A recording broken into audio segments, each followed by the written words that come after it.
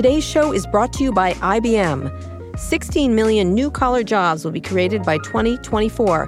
To help fill them, IBM's new education model gives high school students workplace experience and an associate's degree. 90 P-Tech schools are already preparing graduates for tomorrow's STEM careers. Let's put smart to work. Find out how at ibm.com/P-Tech. Hi, I'm Kara Swisher, executive editor of Recode. You're listening to Recode Decode, a podcast about tech and media's key players, big ideas, and how they're changing the world we live in. You can find more episodes of Recode Decode on Apple Podcasts, Spotify, Google Play Music, or wherever you listen to podcasts, or just visit recode.net/podcasts for more. Today, we're going to play an interview I conducted at South by Southwest in Austin, Texas at Vox Media's The Deep End. I talked to Maria Shriver, the former First Lady of California and former broadcast television news reporter. Let's take a listen. All right, coming out. Hello, Maria. Good to see you. How are you? How's it going? Hi. How you doing? Nice to meet you. Come and sit down. Sorry we're a little late. That's all right. We What took happened? a tour of Austin. Oh, was it good? We were in the wrong places. Good. But now we're in the right place. All right. Yes, you are. This is me. That's right. And we're 3 Georgetown graduates here all on the Oh, stage we are? together. Wow. Yeah, we are. 3 Hoyas. Fantastic. Go Hoyas. All right. Yeah. So we're going to just jump right into it and talk about what you guys are doing.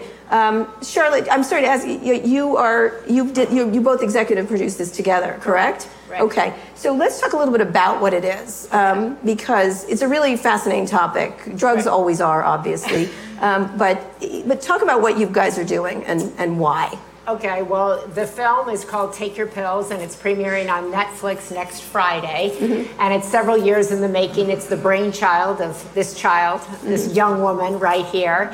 And I think it's a really interesting, exciting, and important documentary. And Christina can talk about why she wanted to make it, and then I can jump in. Okay, what was the inspiration? The inspiration was that I went to college, and I was just in shock at the amount that Adderall, Ritalin, all those kind of stimulant drugs were incredibly overprescribed and overused, both for prescription for academics and also recreationally. And after 4 years there, a lot of my friends and I were talking about post-grad life and if we envisioned Adderall in our life after that. And Did you use Adderall? I used Adderall. I was diagnosed with ADD though when I was probably 6, 4. Yeah. What did she do? She ran around a lot? She ran around. Also, she struggled with kind of definitely memory like a creative learning. Yeah, she was much more of a creative learner than the school that we had her in. Right. And so educators always come to parents and say, you should think about medication. And I was like, no. And then we got to high school and, you're falling behind and there's a lot of pressure to stay on it. So in a very low dose, she started taking, it was like in high school, correct? Yeah, I was in high school for about a year. I started taking Adderall and I didn't like any of the side effects. Right. But I went through extensive testing to get on that. Right. So Focalin or whatever. What they do in high school and in grade school, they make you go through a whole process. No, my son, they tried to prescribe it to my son. I declined. Yeah, so I declined for several years, and then in high school we didn't. And then, of course, what happens is you go off to college, and parents have no idea what's going on in college or what kids are taking, and to focus, to stay awake, to go to sleep, and there's no testing, and everybody's getting it, and there's a whole black market. And I think that was really your impetus to kind of talk about the epidemic that is Adderall across not just schools, but in workplaces and startups and Wall Silicon Street, Valley for sure, everywhere. To keep up. And I think this film really kind of focuses on that in a great way. Charlotte, so you had been prescribed it to get you to do your homework better, or what was the idea that you were? No, just help with focus. Focus. Yeah. Right. That you didn't have executive function, right? Is that exactly. Which I don't know why a 16-year-old needs executive function, but okay. But I think that's a really good question to put in front of educators now, who all kind of educate in the same way. Right. And so some places have the opportunity to go to more creative learning. Some people, do homeschooling. Some people now, and I think in the last couple of years, we have much more of an emphasis on social and emotional learning, letting kids do meditation, think of different ways to help kids learn.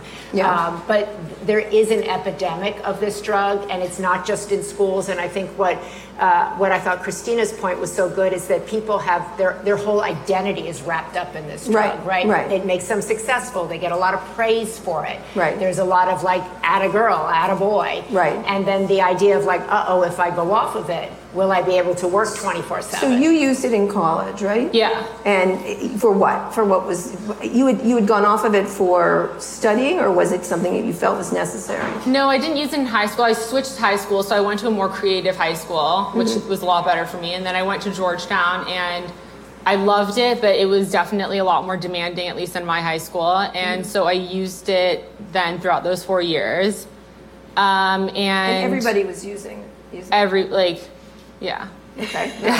Not just in Georgetown, obviously. It's everywhere. Yeah, right. Across the breadth of the country. Yeah. That's why I think this film is so important, because I think parents should watch it. I think kids who are on it, and I don't think parents are spoken to about the addictive quality of Adderall. And I think this film really focuses on that really well. And there are all different kinds of stimulants, and how hard it is to get off of it once you're on it.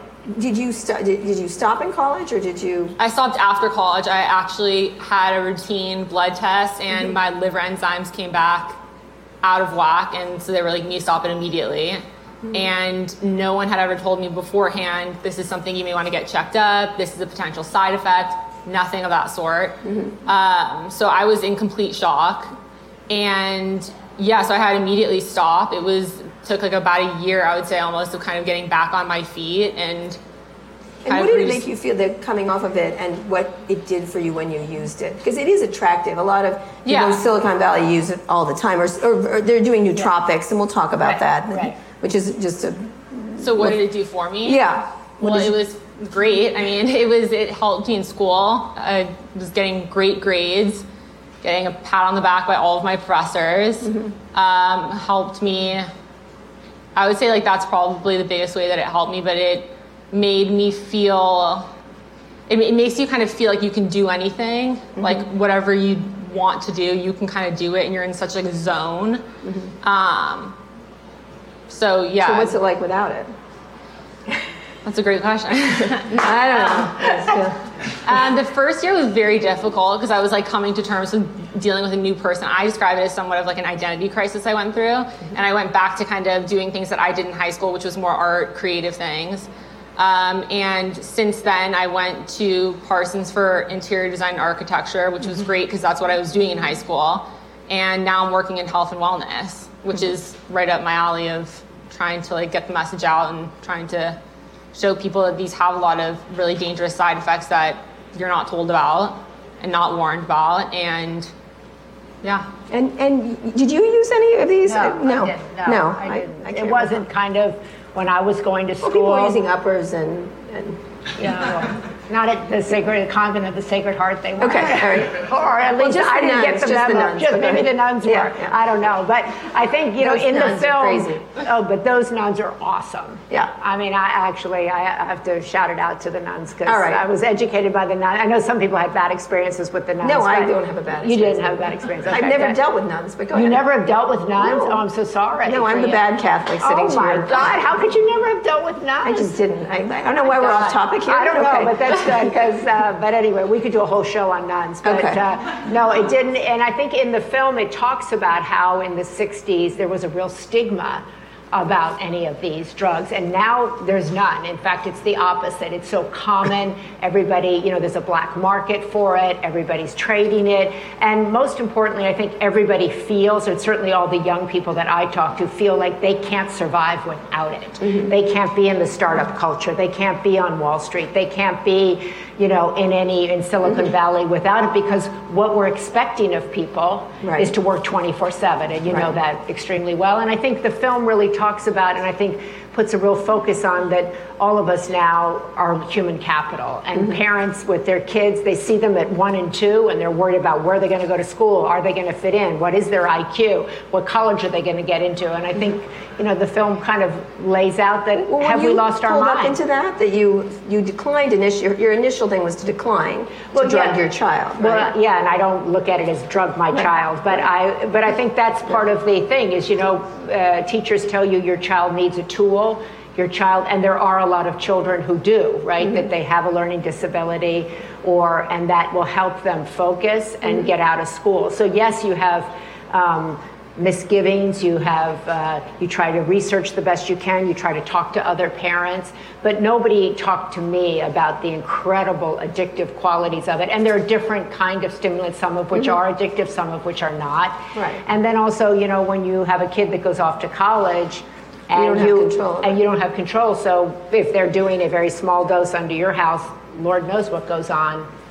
Right. And I was not really aware of the black market in college. I was not aware of the depth or the breadth of it. And I wasn't aware really of how many kids took it and then had to take other things to come down, to go out, to ease social anxiety, to help with anxiety. And I think the doctor can... which we're going to... Yeah, no, but I'm just saying he can, talk to that. And I think the film does a really good job of laying that out, asking, lots of doctors and, psychiatrists talking about, like, what are we really doing? And also the ease of which this is prescribed is something that is really alarming to me. Same with the opiate addictions. The same idea that... But to very young kids, 6 years old. Well, we were doing a couple of interviews before we came over here, and several of the reporters all were like, I'm on Adderall starting at 7, starting at 6. Right. So what caused you to decline? And I want to know how you just felt she wasn't going to do well in school? Or? Well, no. I mean, originally because I just didn't like the idea of it. I thought she was young. I didn't want her to be, medicated. I thought, we didn't need it. We tried alternative tutoring. We tried other things. But I think... At that point, though, too, like entering high school, a lot of my other girlfriends had already started taking it and saying how helpful it was in their life. So... I also kind of went home and was like, it's helping them so much. I think I should give it a try. Right. Yeah. Right. It's interesting because, again, my son was the same thing. And I was like, let him run around the playground. Just get him to stand up and run around the playground, and then he'll come and sit down. He'll get his... Well, I think all kids are different, right? We have 4 kids. They all have 4 different brains. Right. She was running around. She was doing karate. She was doing dance. She was doing swimming. She was doing all of that. She was highlighting the paragraph. She was... dancing, drawing, doing everything. You're exhausting me, Christina. But some kids have struggled with memory. Some kids struggle with focus. Some kids need help, right? So talk about the other alternatives to do that. Well, now I think we hear. I remember the pressure, even now, and I was like, well, he's just not going to do well in school. Oh well. Right. And they keep saying, well, that's not good. And I said, well, he's a tall, white, rich man in America. I think he'll be fine. But you know what I mean? I'm not the best parent, but drugs were the part I didn't want to. Right. Well, the pressure is enormous. That's every parent's the pressure decision. is enormous to have people achieve. Well, I don't even know if it's to have them achieve. It's to help them focus in school. And as I said, every parent crosses this in their own way. But talk about the school, how they're set up. Why? I think the schools are set up in ways, certainly, to teach in one way towards one kind of learning. And that may be good for her brother, and it wasn't good for her. Or it may be not good for your son, but it could be good for somebody else's son. And I think understanding how your child learns. Ideally, I think this is one of our hopes of the film, that it will ignite a conversation. Like, maybe my kid is in the wrong school. We switch schools.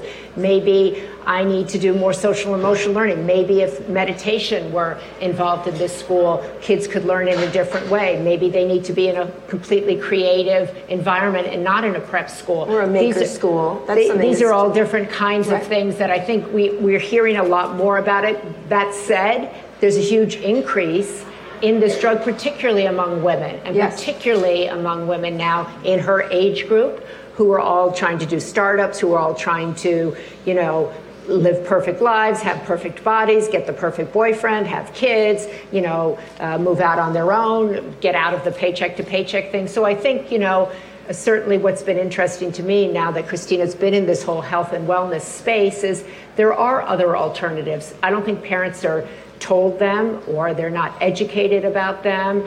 And also, you want your kid to be able to remember, do their school work, and they're doing homework 4 or 5 hours a night. Right. Is that the right way? I don't think so. No, it's not. Yeah. It's really quite disturbing. Yeah, and I think this has changed, and certainly since you were in school, it's very different today. Meaning? Well, I think, first of all, it's much more prevalent, but I still don't think parents are educated as to the downsides of it. But I think there's also a movement, certainly, that I'm hearing a lot amongst parents saying, I want alternative ways. I want my kid to be taught differently. Yeah.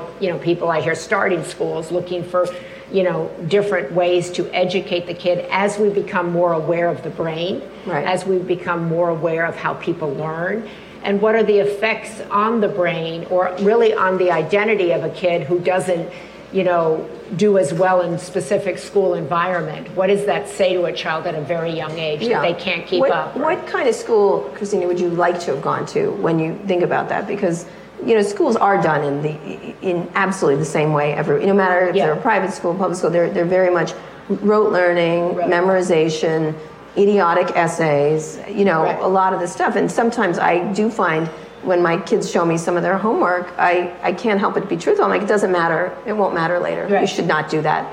You should not complete that assignment. I'm like the best parent. And it's hard to deny it. It's like, this won't help you in work. This will not. You need to learn how to do decision making. You need to work in teams. You're emotional. You need to work in teams and stuff. What kind of environment would you have liked, or how would you imagine to create a learning environment? Definitely a lot more creative. I mean, not as strict. We had math groups separated on upper math, and then the next class was the dumb math group. I would not have that. Okay. That starts early too. Yeah, it starts early. But I would definitely, I did really well in my high school just because of the fact that it was a very creative learning environment. Projects were more physical. It wasn't all about just writing and reading and taking tests. It was about projects, presentations, thinking out of the box, being creative, problem solving. Those are things I would like in a school that I would want to send my kid to. I wouldn't want to send my kid now, after my experience, to a traditional.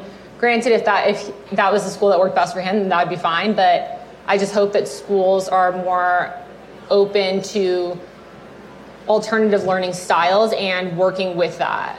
Yeah. All right. I think that's really important, because I talk to so many people, so many parents who say, the school system isn't set up for the way their kid learns. And if you have multiple kids, you learn that really quickly, but you also learn it, by the time 3rd or 4th grade has gone by, and already in their identity is landed, I'm smart, I'm not.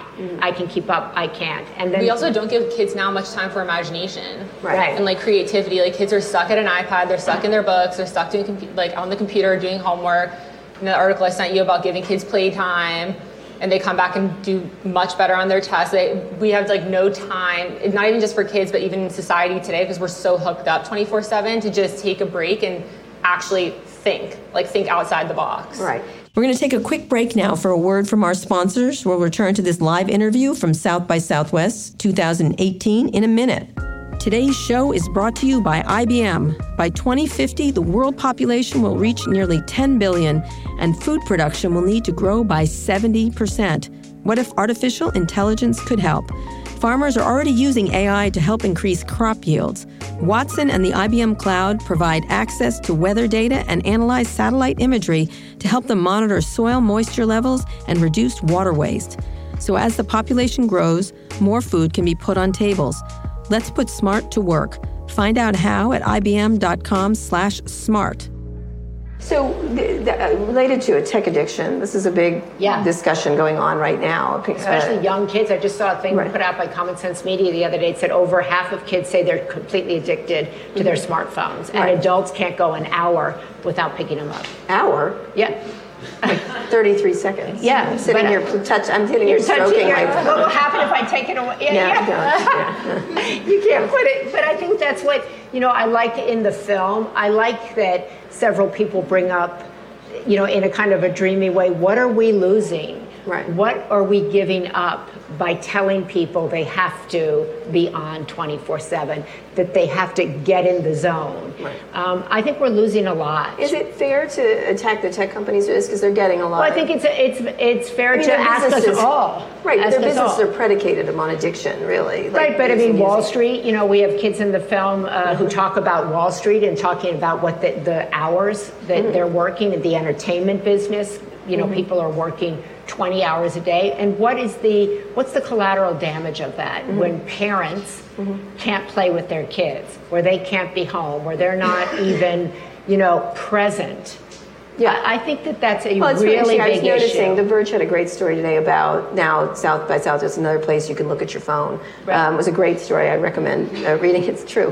What I've started to do, I actually don't look at it when I'm walking around, when I'm doing things like, but here, you know, the same thing where people are walking and looking at their phones at the same time. I've taken to going up behind people and yelling.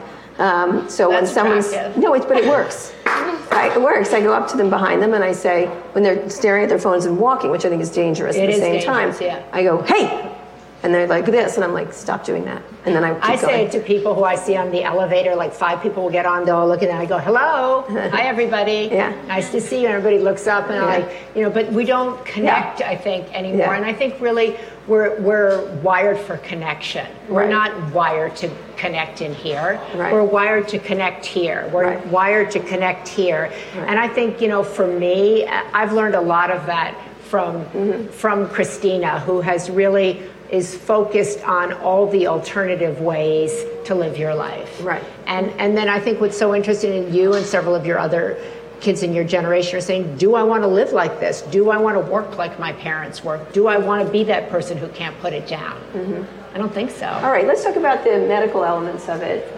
Doctor, why don't you get up? I want to ask you a question, and then we'll get some questions from the audience too. And talk a little bit about, I'd love to know how working with Netflix went, because you were in the broadcast industry. Yeah, I've worked with HBO on most of my other documentaries, so this was our first experience. But we're cool now that this is cool. Yeah. Is it? Netflix, they tell you. They have buttons. This is cool. Look at our, we have Adderall buttons. Yeah. That's cool. Netflix is signing a deal with everybody. You know that. They're like 900. I'm teasing. That's okay. It does seem like it. It's like Netflix did this today. Ryan Murphy, they signed Shonda Rhimes, they're signing. Well, then we're a really good company. You're an excellent company. Yeah, there we go. Talk about the medical elements of Yes. So just to kind of yourself. Yeah. So I'm Dr. Corey Hebert. I'm actually in the documentary. He's in the film. Yeah, I'm in the film, and I'm a practicing physician, but I'm also in the media. I'm the medical editor for NBC Television, and so I have I'll stand over here, a very different kind of vibe about this, because I actually do take care of patients.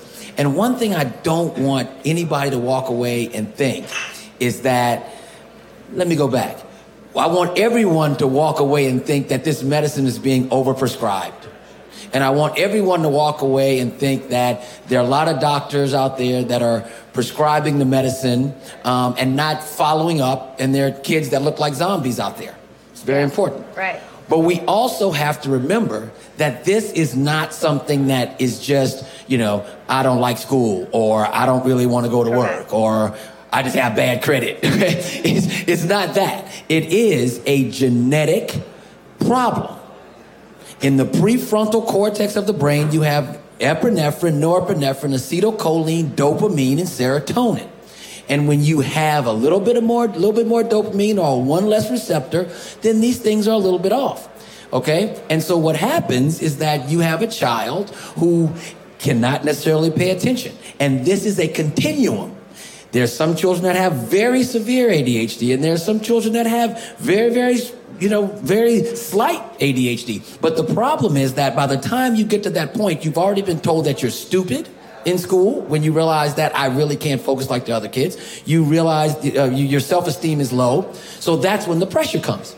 But we have to remember, a lot of parents are very refractory. When I explain to them, we have to do a battery of testing. And I go to their homes. I feature the movie because I go to the parents, to the house. I go to the school. I talk to the kids. I talk to their friends before I would make any diagnosis. And I speak to two other doctors and get a second opinion. And they do the same for me, so that we can be very sure if that patient needs a medicine. But the issue becomes, I tell a parent, I think your child may need some medicine at 8 years old. They're like, oh no, put my child on that stuff. We know that's really bad. All the rest of his friends are zombies and blah, blah, blah. And I'm like, okay, well, your child has a heart problem. And I'm going to give him this medicine, and it's going to cause him to be short. It's going to cause him to have erectile dysfunction when he's 60 years old. It's going to cause him to have all kinds of stuff. Oh, but it's his heart. Okay, well, I don't care what the side effects are. I just want to make sure I want that heart to work. But the problem is your self-esteem and your ability to achieve in this world, if you're not a tall, rich white guy, okay, is based on your academic achievement. And so if done correctly, just like the cardiac medicine for your heart, there is a place. But the problem is that the place has now become an arena as opposed to an intimate gathering like this. I think he's also saying that Christina just said when you were describing what you go through, that's a dream. Right. Yeah. Very few doctors do that. No, sure, it's very rare. They just, you walk in college, you walk in the door, I need it. It's a brute force prescription system. It's a very, what I do is very rare. But that's what, we're starting the movement now to make sure that most doctors will really do this. I'm a professor at 2 universities, and we make sure that our students at Tulane and LSU and at Dillard University, we make sure our students have to go, hey, there you go, shout out. We make sure that our students, all of them that actually have to be on the medicine, they have to come through our student health services to make sure that they are appropriately diagnosed by the time they get to college. And that's very rare. I think also what's really important is what he's saying is that in all due respect, other parents saying to other parents, you drugged your kid is a shaming thing, right? Sure. And there are kids who literally, no matter how many hours they do their homework, they can't remember a thing. Right. They cannot remember a thing. Right. And if you understand the brain, and you understand the entire thing of the brain, and you understand it's way beyond executive functioning for some families, right? I think to shame people for trying to help their child. Let's talk about the uses of the positive. But I think that's a really important thing that we have to be respectful of, because for many children, just like the doctor was saying, they can't remember anything. It's way beyond a kid that's fidgeting. And it that's doesn't more go rare. That's a more No, it's not. No, it's not. That's the thing that we want to make sure that people understand. If you're at home right now, your house is a mess. You have poor credit, you can't keep a relationship, you can't keep a job, you need to get tested as a grown person. Because the situation is that you may have been thinking that all my life, I just can't get it together. I just can't focus. And that doesn't mean you need medicine. And that's the point. It doesn't mean you need medicine. Because every child that's on medicine in my clinic or even adolescent, they're all in counseling. Because you need coping skills and you need to be able to understand how to do these things so that you may not need medicine. And I think that's what you've been talking about, Christina, that, medicine is one part of it. So is cognitive therapy, so is meditation, so is exercise, so is different learning environments. It's looking at a holistic child and, trying to support them in the way that's supportive of them. Sure. And their parents about this idea, because one of the things in Silicon Valley right now is nootropics. I don't know how many this idea of they're very attractively marketed. They make you smarter. And it's some of it looks like limitless, like the limitless pill. Right, exactly, right. From that, which I think everyone would love to be able to take a pill and be able to be highly intelligent. I actually don't. Really, I have no interest in that. Actually, no, I love that don't. Movie. Really? Yeah, I love the movie. Yeah, I think Bradley Cooper's cool. I have no interest in taking that. It's a big push in Silicon Valley. A lot of people, along with the fasting, about the various things. Medical foods, prescription medical foods, FDA But that's it also kind of, I want to live. Right. I want longevity. I want to live. Nootropics, so is tapping into like your full brain capacity. The potential that we are using whatever percentage, which is apparently not true. But we also, there's a huge surge of I want to make my brain last a lifetime, not just my body. I want to be operating at maximum level. I've met a couple of people who've come to me and said, I've been diagnosed with adult ADHD or adult ADD. I'm 71, I can't remember anything. I said, go see a neurologist. Exactly. Go see a neurologist. And that's a big thing that I'm doing in the Alzheimer's space, is encouraging people to go and get a cognitive baseline. Go and try to understand your brain. I think as a society, we're way behind. Not the one that Trump got. Not that cognitive thing that Trump got, right? Well, he got a cognitive baseline. No, he did. Yeah, he did, but not that one. No, that one is you can do all kinds that are available. You can go and see a neurologist and get, just like you get a mammogram, just like you get a colonoscopy, begin to get a cognitive baseline. And the more we begin to understand that nobody's brain in this room is the same. Right. Nobody processes information the same. Nobody's brain operates the same. The point I was making though with nootropics is that I think this is going to be a huge area that people are trying to perfect their brains in the way they made you, exercising. How is that? Obviously, it's subject to marketing schemes and things like that. Sure.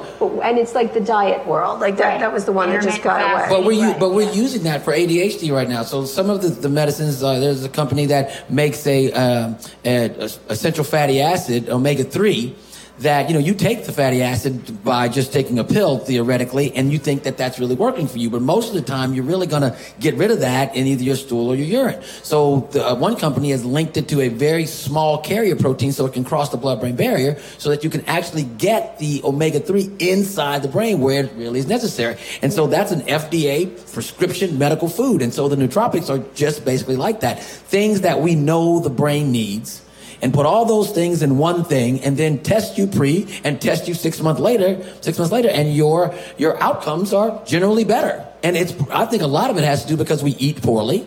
Yeah. All of us, we know we're trying to be as organic as possible, but every now and then people go and eat cows and all those types of things, right? So the problem is that we don't really have a great diet. And so when we use a supplement, we think just a regular multivitamin is going to work. And that's not actually going to work because most of that is just chalk anyway. And so you have to really get to the point where you're using some of these nootropics and some of these medical foods that actually penetrate the brain so that you can prevent Alzheimer's, prevent cognitive decline. Because just like we were talking about, these baseline cognitive tests, they are very good, especially when you get in an advanced age. But there's some that are even more so that we can narrow down what part of the brain is not functioning. I think what's important about this film is it begins, I hope, it begins that discussion for parents who have kids who are little, for parents who have kids who are in high school, for your generation, to think about, kind of their brain. Mm-hmm. Not only their brain, but why are they doing it? Why are you doing it? So a lot of times, why? Like when I talk to my friends, like, why do you need to do that? They're like, I need to catch up with work. I need to do this. I need to be successful. And it's like, okay, but take a look at success. Like, what do you define as success? And one of the side effects is being slim. You lose weight on a stimulant. And so a lot of young ladies are like, well, I want to be slim. So wait a minute, you mean I can take a pill, be quote unquote smarter and skinnier? Sign me up. Or make more money. Make more money and all that. A lot of the guys that they take that so they work harder and move up in their positions, and I'm like, so it's a social. It's much more than a social thing now than the actual outcomes that we're trying to get. It's all right. So I want to get to the concept though, because this is not a new thing. Diet pills. Back in the 50s, there were those were essentially stimulants. Mm-hmm. They were. What do you, in this society, it's ever moving faster around social media, around constant connection, around. I literally can't get in the shower because I think Trump's going to do something. Like, you know what I mean? Like, what's he do? Oh my God. Do you meditate? I try. I'll be honest with you. I'm not very good at it. Yeah, I have a monkey either. Right. I found, in my own life, I found that, having tools to disconnect and connect with other people was really important, and putting boundaries up in my life that disconnected me from technology, that made me think about, again, what is power? What is success? What am I really doing? What kind of parent am I? Am I connected? Do I know this woman different from her sister and her brothers? What does she need? Mm-hmm. I think you need time for that. Right.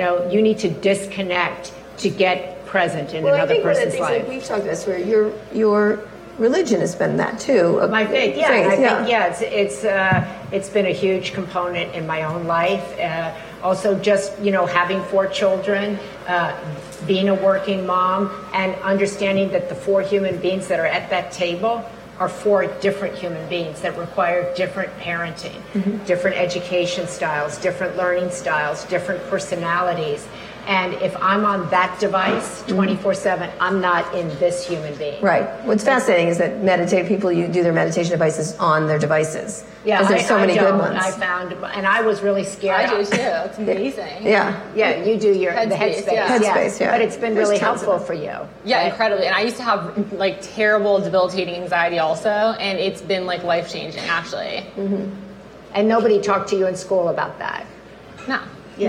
And I think that's really what you've been talking about, which I think is so important. It really takes a holistic approach. It's about nutrition, right? It's about meditation. It's about more creative learning styles.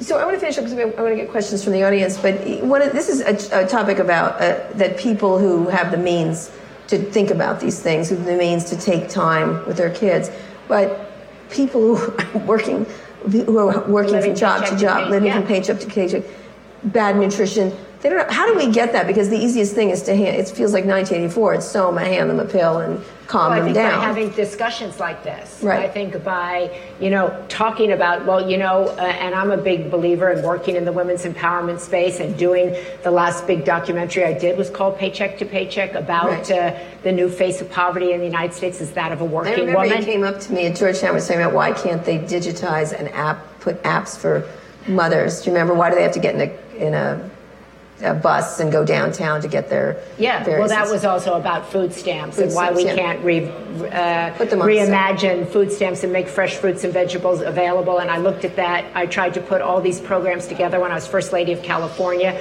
because people who are eligible for food stamps or child care, energy assistance are the same, and government is not innovative in how we give it to people and how we make it accessible, because people don't have time. Working women who are living paycheck don't have time to go from place to place to access the programs that they are actually eligible for. But I think beginning these conversations, and there's a lot of pioneering pediatricians in San Francisco and all around the country who are looking at trauma, who are looking at meditation at a very young age, who are looking at learning styles and what is actually keeping a child from learning. In many cases, it's poor nutrition. In many cases, it's a learning disability. Some cases, it's trauma. Some cases, it's abuse. So I think, having a film like this, I think ignites a conversation about what are we doing and what's available to some groups and not to others. And when you get to college, what about the black market? And how do we deal with pain? How do we deal with this anxiety and energy that's an epidemic? And are we set up as families, as school districts, to deal with children who are coming in, who are anxious, proficient at technology and can't sit at their seats, and also who have learning styles that just don't fit our education system as it is today? So, last question, then we'll get some questions from the audience. What was it like with Netflix? You've been in network news. You don't think of that way. You have a very different way you looked at media right now, but your mom came up in a very traditional system of the anchor all the way up to network. Now you're working with Netflix. So, well, I still work at NBC, and I still do pieces for the Today Show a lot. And so I think this was, as I said, this was Christina's idea. This was her baby. And you wanted to do it at Netflix because that's where you were getting a lot of your information. Yeah. And I was watching a lot of documentaries on Netflix, didn't find one on Adderall, and I was like, let's go to Netflix and do this. And it was interesting because when we pitched it to Netflix, they were like, really let us kind of see. And several of the people in decision-making places came back and like, oh my God, I had a conversation with my kids and all my kids are on it. I didn't even know that. Oh, wow. So I think it's, but I think it's, your kid goes to college. You don't know what they're doing. Yeah, I shipped my child years ago, but go ahead. Yeah, sorry. How many kids do you have? Two. Yeah. And do they learn the same? No. Are they in the same school? Yes, they shouldn't be. Okay. I wouldn't have been in school at all if it was my choice, but my ex likes school. So I would have them just wander around and do whatever they want. Wander around. Well, there you go. They could be here. They could be. They should be. Why not? Yeah, they learn a lot more. Right, exactly. All right, questions from the audience, please. Questions? So you guys have been talking a lot about the medication on young people, and you also briefly mentioned it on Alzheimer's when we were walking in. And I was wondering if you had thought about anything or heard of, I think it was Alan Kurzelich or something like that, has the use of video games going through and treating issues such as NeuroRacer is one that he's actually going through and having FDA be approved for a treatment for ADHD, and also has done lab tests using similar systems for neuroplasticity in Alzheimer patients. Yeah, there's a lot of kind of research going on, and I actually just did a piece at the Brain Center in Dallas about kids with terrible social anxiety working through video games, if I understand. Also like Autism Right. and Asperger's. Right. Right, but also just kids with incredible anxiety, right? And they were having huge success with video games, if that's what I understood the question to be about. Is that what you said? Because I couldn't hear you exactly. Yeah. Yeah. So I've done a couple stories on that. I think that's kind of new. I think it's interesting, but, I don't know that much about it. It is around autism. Autism seems to be certain kinds of video games, not other kinds. Right, but also the story I did was about kids with terrible social anxiety. Yeah, and PTSD. Right, and PTSD, yeah. Yeah. So what's interesting about that, it's interesting because video games right now are under attack by the president this week, right? Yeah, Didn't he have? Yeah. Which is nothing new, by the way. I mean, we can remember. There's been always a video game attack. And, if you have kids who play them, my kids play them all the time, like Fortnite and some others. They're crazily addicted. What are you laughing? What's funny? You're funny. It's like, my kids shouldn't be in the same school. They play video games nonstop. No, they don't play nonstop. They want to play nonstop. No, they're very nice. They're very nice children. I would prefer if they were wandering around. I would like them to. No, you would like them to be, yeah. They're too well behaved. The millennials and the... one of them asked me, should I go to the gun march? I'm like, fuck yes. What are you asking? Well, I could get in trouble. I'm like, what? Like, just go. Like, leave school. You say it like that? Yeah. Yes? Yes, I do. I'm sorry. That's okay. I was just curious. Yes, I do. It's great. Yeah, I'm going to introduce you. They're very lovely young I'd men. like to meet them. They're nice. Yeah. How old are they? 15 and 12. Almost about to turn. Their birthdays are next week. I think that we should have, maybe the next film we should talk about boys, because I think there's a huge... Oh, 100%. A huge, big issue around boys. Yeah, I've got some nice ones. But you have nice ones. Yeah, we have nice ones too. Yeah, okay, good. Yeah. All right, another question? Question? Right here? I just got my 23andMe back, so I'm wondering maybe the doctor can answer if there's something genetic that could tell me on some service like 23andMe to say, yes, you need medicine for ADHD or HDD or something like that. Before you start, 23andMe got in a lot of trouble because they started saying things that, like, they made some things around breast cancer and proclivity for this, and they were pushed back a couple of years ago by the FDA, for those who don't know. And just this week, they got approval for to have more diagnostic ability. They were very diagnostic at the beginning. Like, we debuted them at All Things D, and they compared my spit to Rupert Murdoch's, which was a unique experience. We're not related. But it used to be like that, and then a lot of these companies were pulled back, and now it seems like the FDA is thinking more around cardiac. There's a company called Cardia. There's a whole bunch of them, but the genetic testing will move that way. Yes, and I think it's really important that you brought that up, because we talked about the genetic component of this. There aren't really studies. We can do time motion functional MRIs to see what's going on in your brain and do the testing cognitively and see if you're firing the way that you should. And we can see that. It's very expensive and people don't like to do it. But what we do have tests on, what we can do very readily in the office, is if you do have ADHD and we're trying to decide what medicine that you would be on. Some people are very fast metabolizers, and some people are methylphenidate people. Some people are amphetamine people. And so sometimes neither one of them will work and you have to use another type. But we can do a test and say, we're not going to even start you on something like that, a methylphenidate or an amphetamine, if you're genetically not predisposed to be able to metabolize it well. And one thing, other thing too, is that we're talking about the kids and how the video games and this stuff are really affecting them. I want people just to remember that video games don't have to be shooting video games. It can be things that make you pay attention, and that's really important. But more than that, the 24-hour news cycle, I think, has really changed the entire way we all do anything. I have patients that literally come to my office or go to one of my partners' offices, and then they find out one piece of medical information. They have one thing. And then they go home, and then they Google the whole thing, and they have all the same information that the doctor does, but they have none of the education. So that means that all night they're freaking out like, I'm going to have cancer. I have cancer. I have cancer. I have cancer. And 20 years ago, that did not exist. You couldn't get that information unless you went to a library, a medical library. So that 24-hour news cycle where you get all that information at your fingertips, and the children are getting all bombarded 24 hours a day with news, and their parents are too. You know, when we were growing up, news was at 6, news was at 10, you chose one, and maybe in the morning. Now you get every breaking news. I think the other thing that's really important, and I think it's probably a good example, probably all three of us have ADD. I saw you watching your phone. I was going to show you a picture of my delightful sons. While he was talking. Yeah. That's ADD.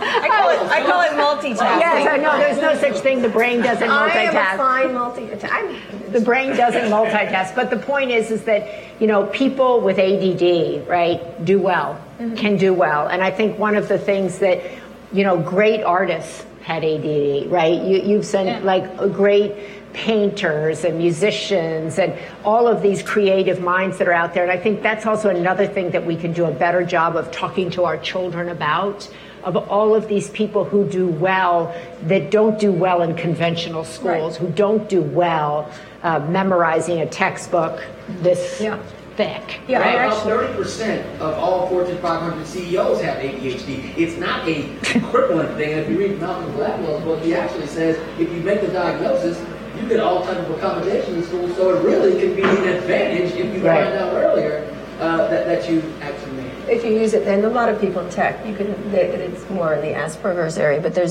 they use that in a different way, which I think is interesting. So let's finish up. We just have one more minute left.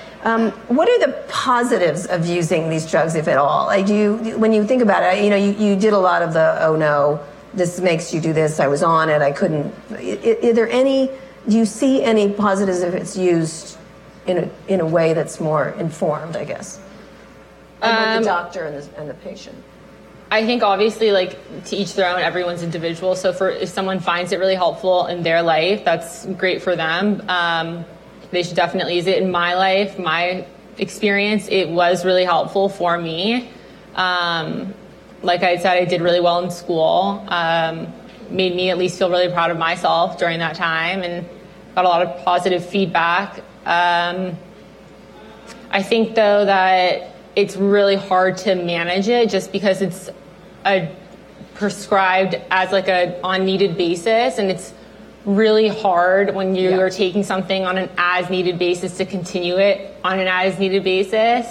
So, I mean, if someone can continue it without getting addicted to it and they find it really helpful, I think that's great for them. They should do that.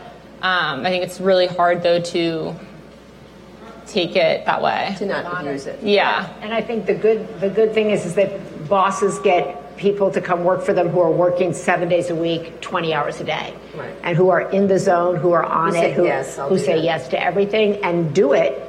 And I think that in and of itself, right, breeds this competition to other people looking at them going if I want to move up. Yeah. And is there any positive, because in the last 6 months, I've literally been offered the newest thing, one of the many new things in Silicon Valley is ayahuasca. They love ayahuasca these days for some reason. Journey, whatever. The concept of mind altering. And, you'll have them come do ayahuasca with me. I'm like, never in my life will I do ayahuasca with you. But the concept of mind altering, it's going to move forward, no matter whatever. Well, I think as people become more and more aware of their brain, as they become more and more interested in longevity, and I hear my kids sometimes go Steve Jobs did it and he imagined Apple. Wow, so I think that there's a lure to that, right? That if you could break through or have an experience, or people with PTSD and certain trauma, microdosing of LSD, all of these other things, ecstasy. I think we are in need of a national conversation about what's a Schedule I drug, what's a Schedule II drug, what is the FDA approved, what did they not approve, what are the warnings. Stricter regulations on all of them. Right, and what are the benefits? Many people say they have tremendous benefits to microdosing LSD.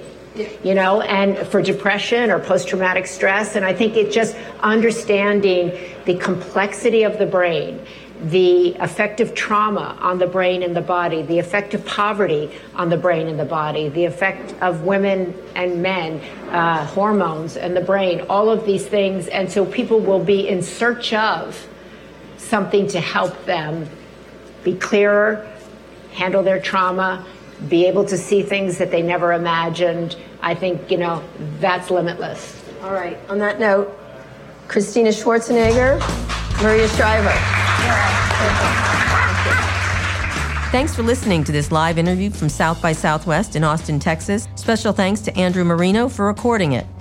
If you enjoyed the interview as much as I did, be sure to subscribe to the show. You can find all our past interviews in whatever app you use to listen to this or on our website, recode.net/podcasts. And if you have a minute, please leave us a review on Apple Podcasts. That helps other people find the show. Thank you for listening to this episode of Recode Decode, and thanks to our editor, Joel Robbie, and our producer, Eric Johnson. I'll be back here on Monday. Tune in then.